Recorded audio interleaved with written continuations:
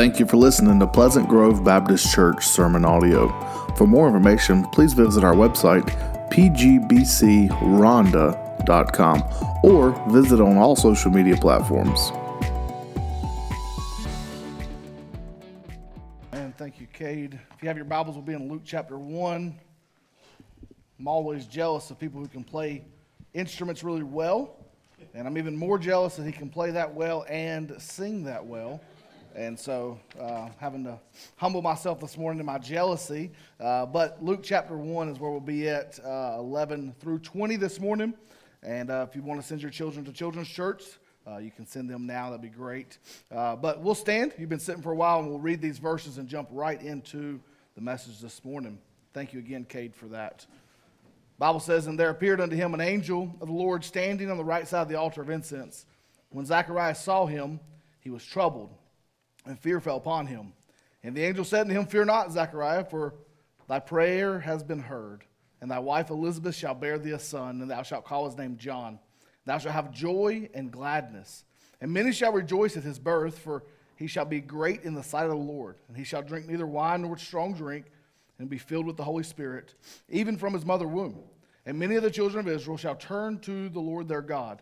And he shall go before them in the spirit and power of Elijah, and to turn the hearts of the fathers to the children of disobedience, to the wisdom of the just, to make ready the people prepared for the Lord. And Zacharias said unto the angel, Whereby shall I know this? For I am an old man, and my wife is well stricken in years. And the angel answered and said unto him, I am Gabriel, that stands in the presence of God, and I am sent to speak unto you, and to show you these glad tidings. And behold, thou shalt be dumb, and not be able to speak, until the day which these things shall be performed, because you did not believe, or thou didst not believe my words, which shall be fulfilled in their season. Father, we love you. We thank you for your blessings. I pray, God, that your hands of blessing will be upon this service and the message as we preach. In your name we pray. Amen. I've entitled this next couple of weeks, Filling Up at Christmas. Oftentimes in our Thanksgiving season, we begin to fill up at the Thanksgiving table. I found one statistic that said that 22 million turkeys were sold in the month of November in preparation for Thanksgiving. 22 million turkeys. I've often remembered and reminded in my younger years, I don't eat as much as I do than I did when I was a kid, but my mom, when we would go to my grandma's house, she would have this massive spread of food, and I would just eat and eat and eat and eat some more, until I could not eat anymore, and I would push back from the table, and I would be so completely full. Has that ever happened to anyone in here? Like full till you're miserable. And as we think of filling up like that, so oftentimes people will push away from that Thanksgiving table, and they will not be full spiritually. Physically, they're full, but spiritually, they are missing in the greatest thing that's ever happened in the history of the world. And we need to start by filling up on what God has given us this Christmas. And over the next couple of weeks, we'll be looking at that. I came across, Stephen has been doing the Christmas hymns and talking through that on Wednesday night. My mind began to think about some songs old hymns that just mean so much to us. And as Cade sang some of those awesome songs as well, my mind was even thinking about some of those. But I came across the story here of a song that was written back in the 1800s. It's in our hymn books. We've sang it many times. But the guy's name is Horatio Spafford. Horatio Spafford was a successful lawyer and businessman. And as he began to see the climax of his business, there was a massive fire in 1871. In 1871, his building burned down, and he was on the brink of having to shut his business down, but through God's providence allowed him to restore that. And that same year, his son, he had 5 kids, his son died from pneumonia. And so a couple of years later in 1873, his wife and children and him were going to go on a business trip to Europe. And as they began to go to this business trip, some business emergency happened, and he could not go. And so he told his wife and his 4 daughters, get on the boat, head to Europe, and I'll be on the next ship coming that way. 4 days into the journey, they were on a small passenger boat, about 300 people on it, and a massive cruise liner ran into their boat. 229 of the passengers, 226 of the passengers, including the 4 daughters, died in that accident.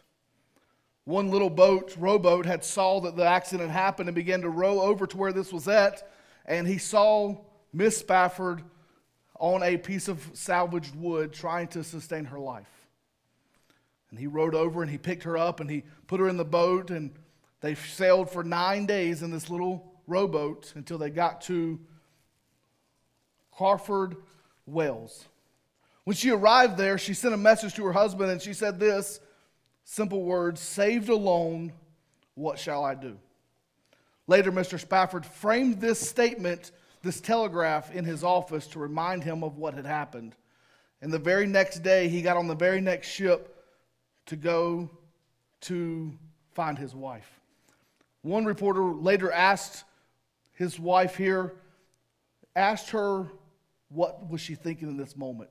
And she said this: "God gave me 4 daughters, and now they've been taken from me. Someday I'll understand why."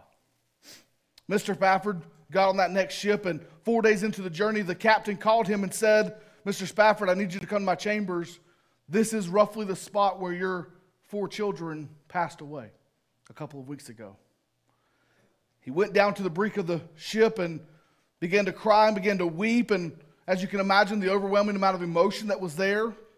And in this moment, he wrote this song: "When peace like a river attendeth my soul, when sorrow like sea billows roll, whatever my lot, thou hast taught me to say, it is well with my soul." We know it. Sing it with me. It is well with my soul. It is well. It is well with my soul. In that moment where he was sitting there, where his 4 daughters had just died, he wrote those words. How can someone have joy in that moment? How can someone write down, "It is well with my soul," in that emotional amount of mess? Later in life, his wife gave birth to 3 more children, one of which at age 4 died of pneumonia again. And in August of 1881, the Spaffords moved to Jerusalem. Mr. Spafford passed away in that city, and on his tombstone, this is what it says: "The peace of God, which surpasses all understanding, shall keep your hearts and minds with Christ Jesus." Someone who had experienced 6 children passing away in his lifetime, burying them and having to go through those things. How can someone have joy in those moments? You see, in this story, it's not a lot different. You see, it starts out in verse 5. I didn't read this, but I want you to think about it. It says, "In the days of Herod." This is not just a statement of saying in the days of Joe Biden, in the days of whatever president was there, in the days of Abraham Lincoln. This was telling the Jewish nation the horrendous acts of what was going on in King Herod's days. King Herod, the most violent king that had ever lived in Jerusalem's history up until this moment. King Herod, who at one moment in time, he said, the kingdom is not going to exist anymore, and so I'm going to bring in all the most wealthiest families in Jerusalem, and I'm going to execute them all, and I'm going to take their wealth so that this kingdom can continue. This was in the days of King Herod. The days of King Herod, where when Jesus was born and the wise men never came back to him, said, you know what, I'm going to go ahead and solve this problem, and every male child under the age of 2 is going to be executed. And so every male child under the age of 2 went out, and they began to find them and they began to kill them. This was the days of Herod. The days of Herod, where Herod, which was so petrified and so scared of his kingdom, that in the days of Herod, when I was just there, our guide told us, we went up to the place called Masada in Israel, and this massive lookout, and he said, this is the getaway kingdom of Herod. He built this and spent millions and millions of our dollars that we would equate it to build this massive getaway place that he went one time. And he went because he was afraid of his own people, because he was a Jew. He was afraid of his own people rebelling against him, and he wanted to have an escape place. So he built this massive fortress that was fortified, that could not be broken into. It took Rome over a month to break into the kingdom of Masada, which he had built for himself to get away. And it also goes on to say that Herod was so afraid that his own sons were going to take his kingdom from him that he executed his own sons and even executed one of his wives. This is the days of Herod. It wasn't a brilliant time. It wasn't a time where everyone was like, yes, we need to live in the days of Herod. It was saying, hey, look, this is a hard time. And this is the story where we get to this point where in the days of Herod and King Judah, a certain priest named Zechariah was there.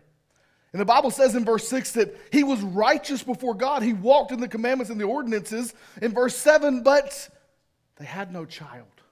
They were well stricken in age, and they began to ask God, why is this? Why we've served you, we've loved you, but you know what? We're going to accept what it is in our life, and we're going to look at the next couple of minutes very quickly how we can fill up in joy by looking at these two people, Zechariah and his wife, as they begin to go through this time, and God begins to experience some things with them. The first one is this: how can we fill up with God's joy? Is by having God's presence revealed in our life. Verse 11 and 12, and there appeared unto them an angel of the Lord standing there with them. An angel of the Lord, and Zechariah was troubled, and fear fell upon them. But God's presence was revealed. We're talking about this morning about how we can begin to worship in Sunday school and how we can know that God is with us, how we can know that God is surrounding us. And one of the things that I said was just worship music. Just riding down the road and turning either the radio or putting my worship station on my phone, or even I'll be in the office and I'll just say, hey, Alexa, play worship music. Hope no one here has an Alexa phone because that may start happening.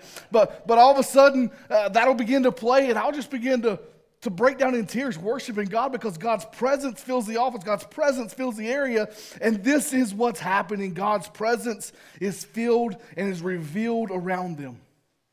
Psalm 16:11 says this: you make known to me the paths of life. In your presence there is fullness of joy.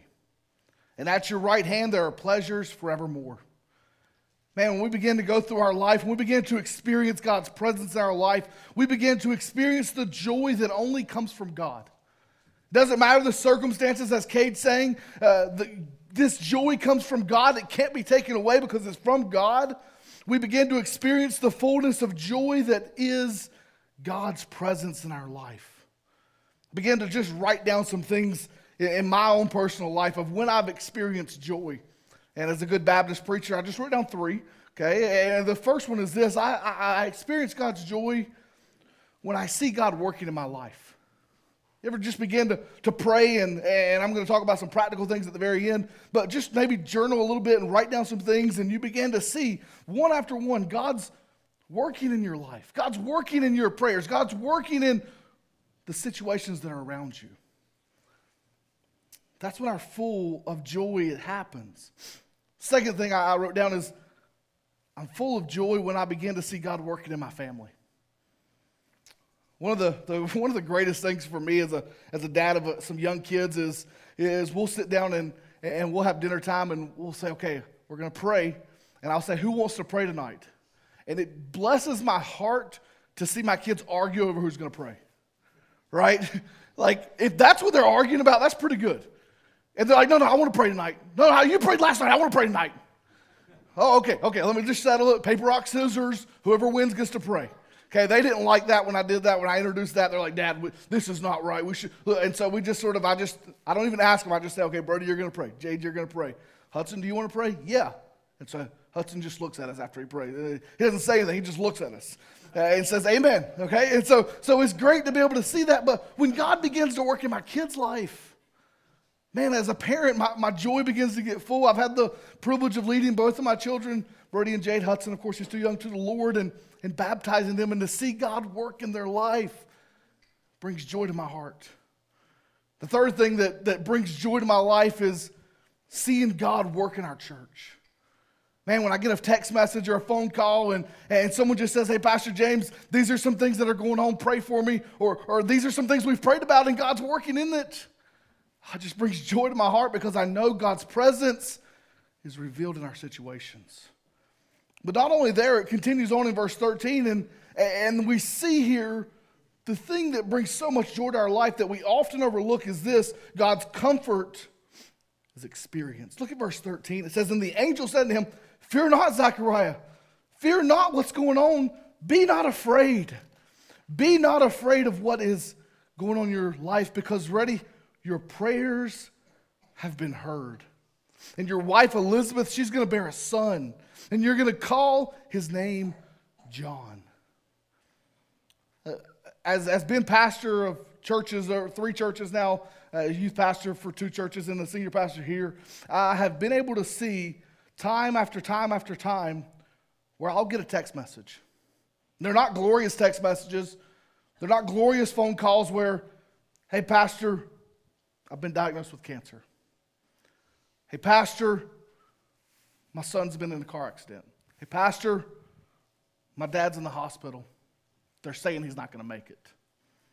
And I show up, and we're there, and we pray together, and I cannot explain it, cannot give into words what it is, but I can only say that God shows up in those situations, and God's comfort is revealed, and God's comfort is experienced beyond our explanation of how good God is in those situations. And I just get to sit there and share scripture and pray with them, and I get to see God working in a miraculous way, where I will never be able to explain it.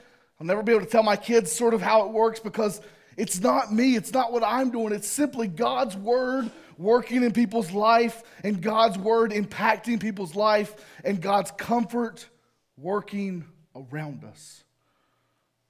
God's comfort is experienced in those moments, just as Zechariah and Elizabeth said here. He said, do not be afraid, because oftentimes we are afraid. But then he comforts them by saying, your prayers have been heard. Church, we can be comforted in knowing our prayers are not in vain. Our prayers are heard if we simply go before the Lord and say, God, I need you. God, I need your help today. So we see God's presence is revealed. We see God's comfort is experienced. And number 3 here, we see God's provision is detailed. Verses 14 and 15. Oftentimes, when we go on trips, we're going to be going to the beach in a couple weeks. And my kids, maybe not much as now, but when they were a little younger, they would say, Dad, how are we going to get there? And I'm like, why does it matter? Why, if I say we're going to take I-85 to I-95 to I-9, they're like, you don't know those roads. Why does it matter? And I'll tell them those roads. All right, cool. What? How does that help you? How does that help you by me telling you which roads we're going to be on? But it's just them knowing the details. It's just them knowing what is going on and where they're going brings comfort and joy in their life. So it continues on here in verses 14 and 15. It says, and you're going to call his name John. He gives some details. And then he says there, this is the text of the whole verse, and you will have joy and gladness. Joy and gladness. Joy is what happens on the inside. No one sees it. You can be joyful, and the outside is the gladness. The outside is the outward expression of that inward joy. You could say it like that. And so all of a sudden, when this joy happens on the inside, and it begins to come out through a tear, begins to come out through the works of what we do, when it begins to come out and make itself known, it could look sometimes hard. It can look depressed sometimes. But on the inside, you know that you're experiencing joy. This is the joy and the gladness. And it says this, and many will rejoice at his birth, and he will be great before the Lord. In a day and age where we can find any answer we want on Google, right? Like if someone asks me a question, I can in moments, especially if we have really good internet, you can find any answer at any given time by simply just Googling it. And in this day and age, they didn't have that. They didn't have the ability to say, well, let me find out what that president did, or what my wife's doing. My daughter's doing a presidency project. That's why presidents are on my mind right now, because I've been thinking about that. But as we go through this, we begin to find answers, and people got frustrated because they couldn't figure out what God was doing. And God began to lay out, and he says, your son will be great before the Lord. Well, I didn't put this in my notes, but Romans 12, 1 and 2.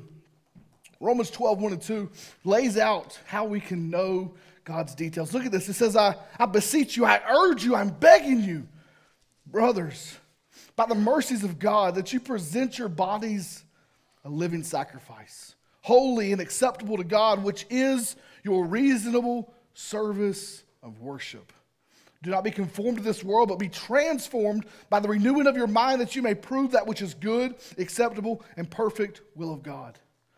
People ask me all the time, Pastor James, how do I know God's will? Present your body as a living sacrifice and say, God, I'm going to sacrifice my body in service of you, and whatever you want me to do, that's what I'm going to do.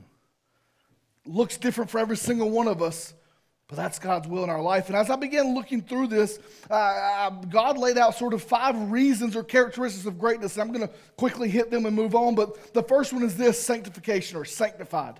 Luke 1:15, and he will be great before the Lord, and he must not drink wine or strong drink.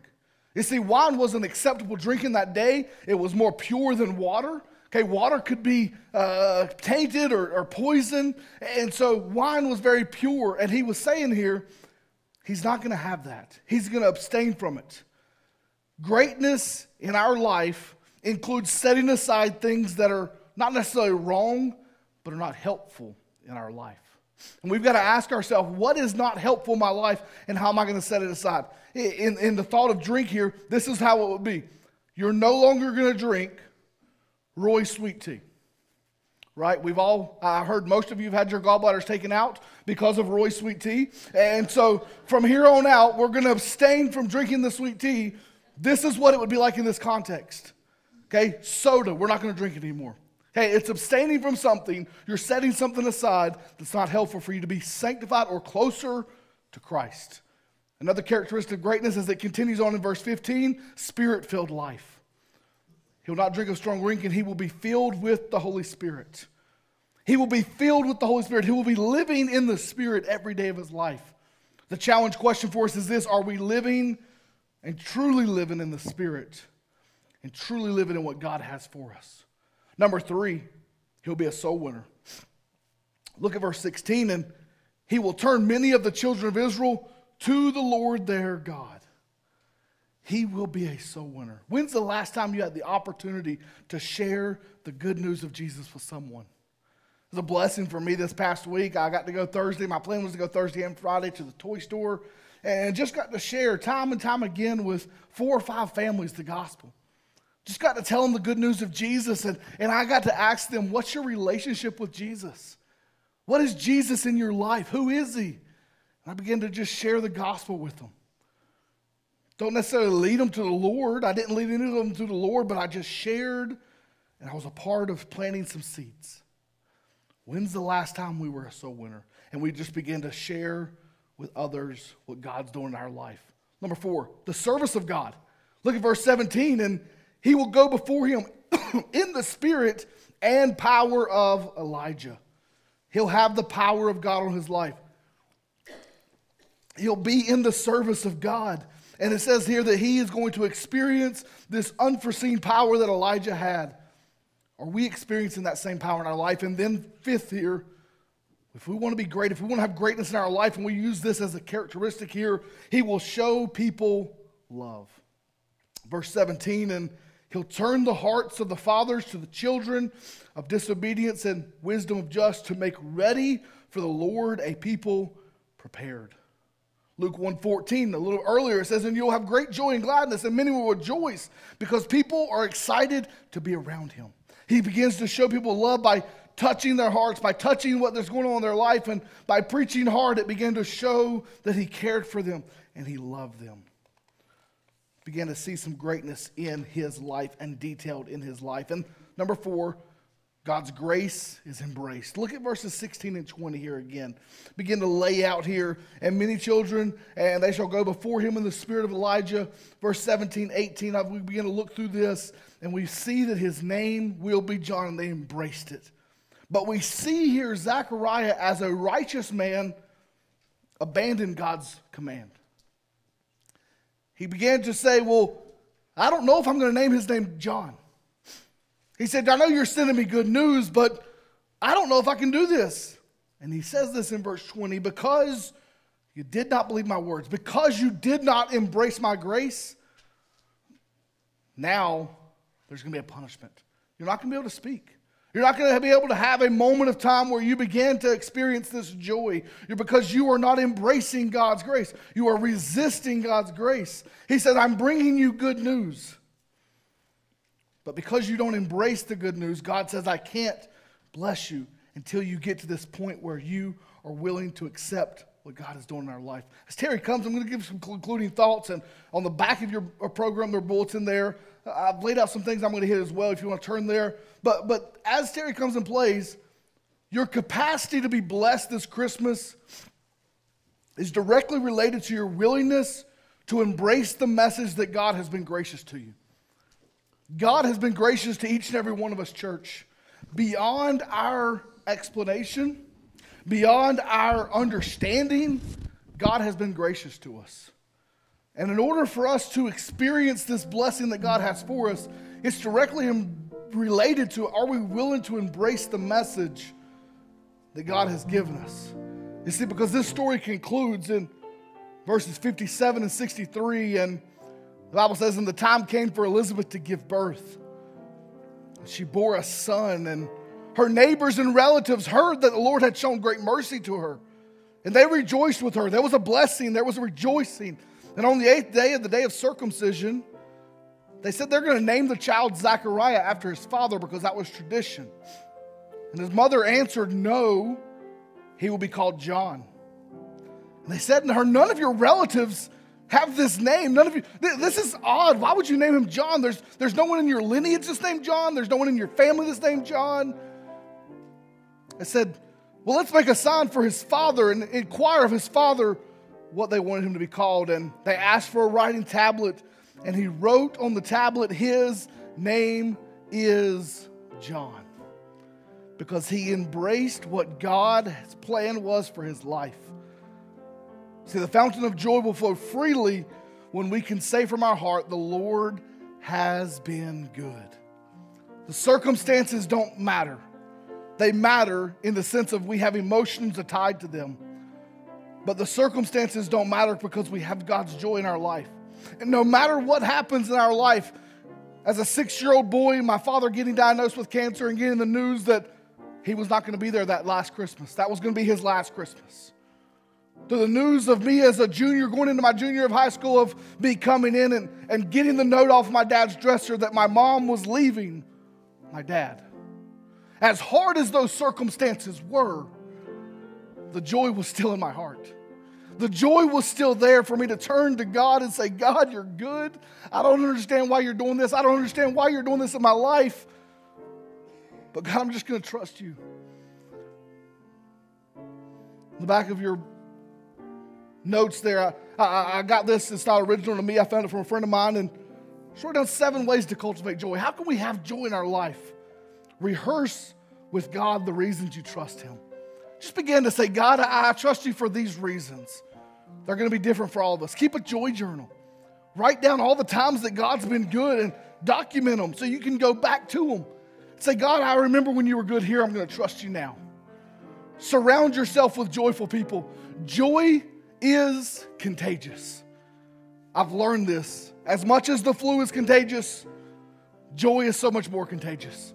Because when you're excited and you're fired up and you're excited about what God's doing in your life, people are going to ask questions and people are going to say, what's going on with you? Are you just some crazy nut?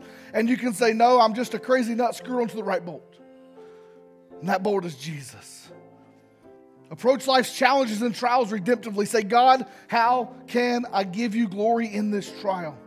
Make praise and gratitude a habit. Fill your mind with music that draws your heart near to God, as we talked about this morning. And then have an eternal perspective on what's going on in our life. As we conclude our thoughts, just 2 simple questions. Are you living in joy today? Maybe you're sitting here and you're saying, I've never experienced that joy of Jesus. That's where it begins, by changing us on the inside. The Bible says here, it starts in the hearts of the people. It starts in our heart this morning. And if we have accepted Jesus, the follow-up question for you is this: what's hindering you from living in that joy? And then, are we living in the Spirit of God? Are we truly saying, God, I don't care about what people say. I don't care about what's going on around me. I'm just going to live in your spirit and live in your joy. As we stand, as the music plays, the altars are open. Lord, we love you. We thank you for what you've done. In your name we pray. Amen. Thank you again for taking your time to listen to the sermon audio of Pleasant Grove. Please subscribe to get our latest sermons each week.